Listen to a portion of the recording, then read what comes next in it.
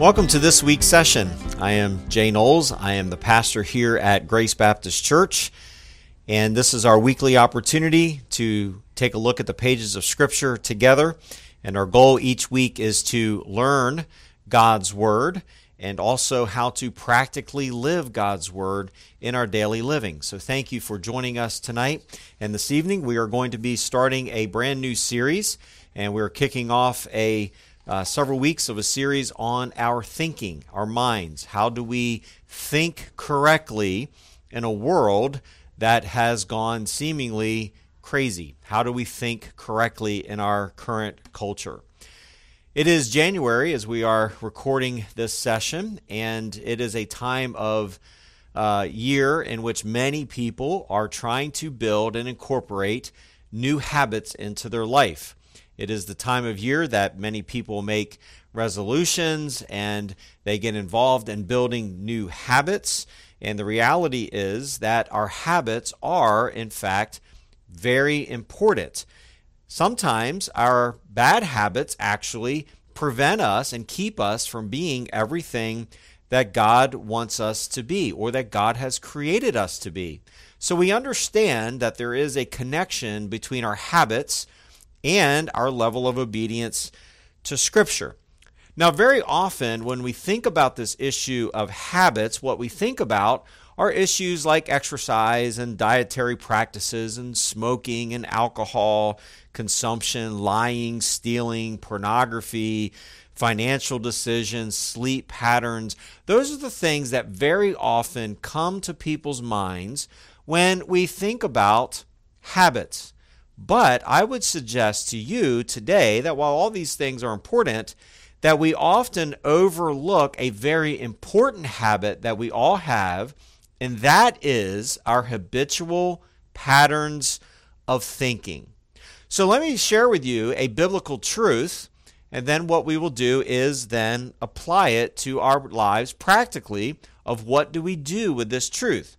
The Apostle Paul says in Colossians chapter 3, verse 2, Paul says this, he says, "Set your minds on things that are above, not on things that are on the earth." Paul tells us that we are to set our minds upon something very specific, particularly the things that are above. This is things that would involve heavenly things. They would involve things of God. When Paul talks about setting your minds on something, what he is referring to is our inner disposition. In fact, the idea here is actually built within a verb that is a present tense verb that indicates ongoing action, and it means to have understanding, to be wise, to think, or particularly in this verse, to direct one's mind toward a particular place, to seek after something specifically. And then Paul tells us that we are to set our minds, to direct our minds toward things of heaven. Now, we also have to understand that this term is talking not just about our thinking. It's actually including what we value, what we love, what we consider to be of the utmost importance in our lives. So the Apostle Paul tells us to make sure that when we are looking at what we value, we're looking at what we love, we're looking at what we think about on a daily basis, we have to make sure that our minds are focused on heavenly things. To set your mind on is literally think on or dwell on things that are pleasing to God, that have eternal value for us. This is where our minds are to resonate. Now, let's take this verse. It's a very simple verse to think about setting our minds on the things of heaven and not on the things of this earth. Well, what does that mean? Well, let's talk a few moments about living what we're learning. What does this mean to set our minds on things above? Well, number one, based on the teachings of Colossians 3:2, we must conclude that your thinking is a conscious choice. Now, you might not agree with that statement at face value. You might think and believe that, in fact, you don't have any control over your thinking. You don't have the ability to redirect your minds, because the reason you feel that way maybe is because we all develop habits in how we think.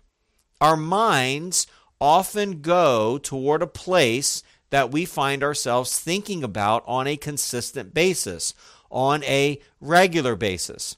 Maybe this is helpful as an illustration. If you're like me, there are times that I will leave my house in the morning and I lock the front door and I drive down the road and I get a little ways down the road and I stop and I ask myself, did I lock the door?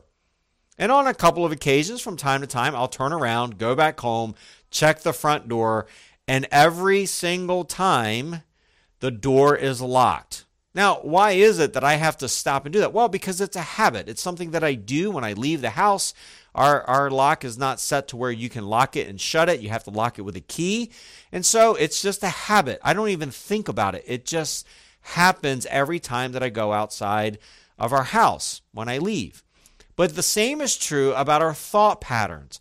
Our thought patterns become so familiar to us and so habitual that very often we are thinking about subjects and things that we don't even know how in the world our minds got on that topic. It has become a habit. Now, if you're going to break a habit, any habit, whether it's a habit of alcohol or smoking or lying or stealing or pornography or any other habit that we often think about, there has to be a conscious decision that I am going to make a change. And this includes in our thinking. Are you a person who has determined and determines each and every day to think on things that are above?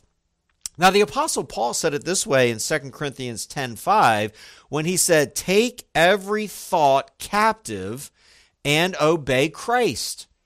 And so when we think about what we're thinking about, we have to stop at times and redirect our thoughts purposefully so that we are not dwelling on things that would be destructive and lead us away from the things of God. Are we constantly thinking on things that are above? The second principle that I think we need to learn from Colossians 3 verse 2 is this: a preoccupation with heavenly things will govern your earthly actions and decisions. We as Christians, those that have faith in Christ, we have to live with eternity in mind. What I mean by that is we don't live each and every day as if all that matters is the things of this world, the things that we see, the things that we experience in this world. Our mindset and our subsequent values should be radically different from the world's philosophy and the world's actions. Why? Well, because if I am thinking about things of heaven and my mind is dwelling on heavenly things, it only stands to reason that what I value is going to be different than our secular culture. It only stands to reason that I'm going to love things that God loves. It stands to reason that my attitudes are going to reflect a Christ likeness because my thinking is being directed by things from above. So when I think on things that are heavenly, that are God-honoring, it will govern my actions, my decisions, and even my attitudes. Now, we'll talk a little bit more about this in the second session, but we live in a fallen world, and it doesn't take really very long to observe the world in which we live in to know that we live in a very fallen place. It's pretty chaotic right now here in American culture. Christians are to have a mindset that is not consumed and dominated only with the things of this world and the things of this age. We have to think from an eternal perspective. Number 3, what I want you to learn from this very simple verse is that, and this is a very important clarification, this does not grant permission for believers to withdraw from all activities of this world. Christians, people who have their faith in Christ, are called to be faithful servants here on earth. In other words, we are not permitted to disregard the world. We are not called to ignore the world and not be a part of what is happening in our culture. Now, I don't know about you, but for me personally, it is very tempting to want to just throw your hands up, go live on a compound somewhere, and just say, hey, you know what? The world's too crazy. I don't even want to get involved. That's not the right mindset. It's not that we don't want to be involved in the world and be good stewards of the world. And as we are commanded in Scripture, we are called to be ambassadors for Christ in this world. We can't do that in isolation. What Paul is saying about think on things that are heavenly, think on things that are above, he is arguing that while we should have right concern about what is happening in our world, especially today in American history, we have to keep it in eternal perspective. This world is not our home. The chaos in our culture today is not the end all. There is hope of eternity. We as believers, we are also commanded to maintain normal, Christ-centered, God-honoring relationships in this world while we keep Christ at the center of our lives. I say that to say this. When we think about setting our minds on the things of heaven, that should impact our homes.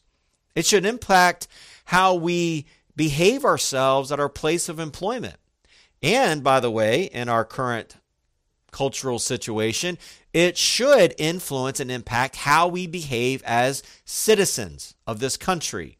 We are called to be good citizens. We are called to be obedient to those that govern over us. We are called to vote and participate in the political process. We can even be patriotic in a right sense. But what it does mean is that our ultimate allegiance is to Christ himself. We are not just consumed with the matters of this world. We don't want to live in disregard to them. We don't want to live in isolation from them, but we want to keep them in eternal perspective and making sure that we are living in right relationship in all human relationships that we have. And then the fourth principle that I want you to learn from this verse during this session is that all earthly things are not evil. This is something that I've been thinking an awful lot about lately in some of the preaching we've been doing here in our ministry, is that all earthly things are not evil. In fact, God has given us earthly things to enjoy. But when Paul says to keep your internal disposition on the things of heaven, it means that the things of this world don't become our ultimate priority. In fact, Paul said this in 1 Timothy 6, verse 17. He says, we are not to set our hopes on the uncertainty of riches, but on God who richly provides us everything to enjoy. So we have to understand that there are things in this world that we can enjoy within the boundaries that God has set for us, and that's a blessing. So setting our minds on the things of heaven doesn't mean we disregard or ignore the world. It doesn't mean that we can't enjoy the things of this world. It means that they don't take the ultimate precedent or priority in our lives because we are too consumed and focused on eternal matters. We could say it this way: harmless things become harmful things when they take the place of God in our lives. So don't make earthly things your priority. Don't make them your ultimate goal or the preoccupation of your mind. Be preoccupied with the things of God. Now, I leave you with my prayer for this series.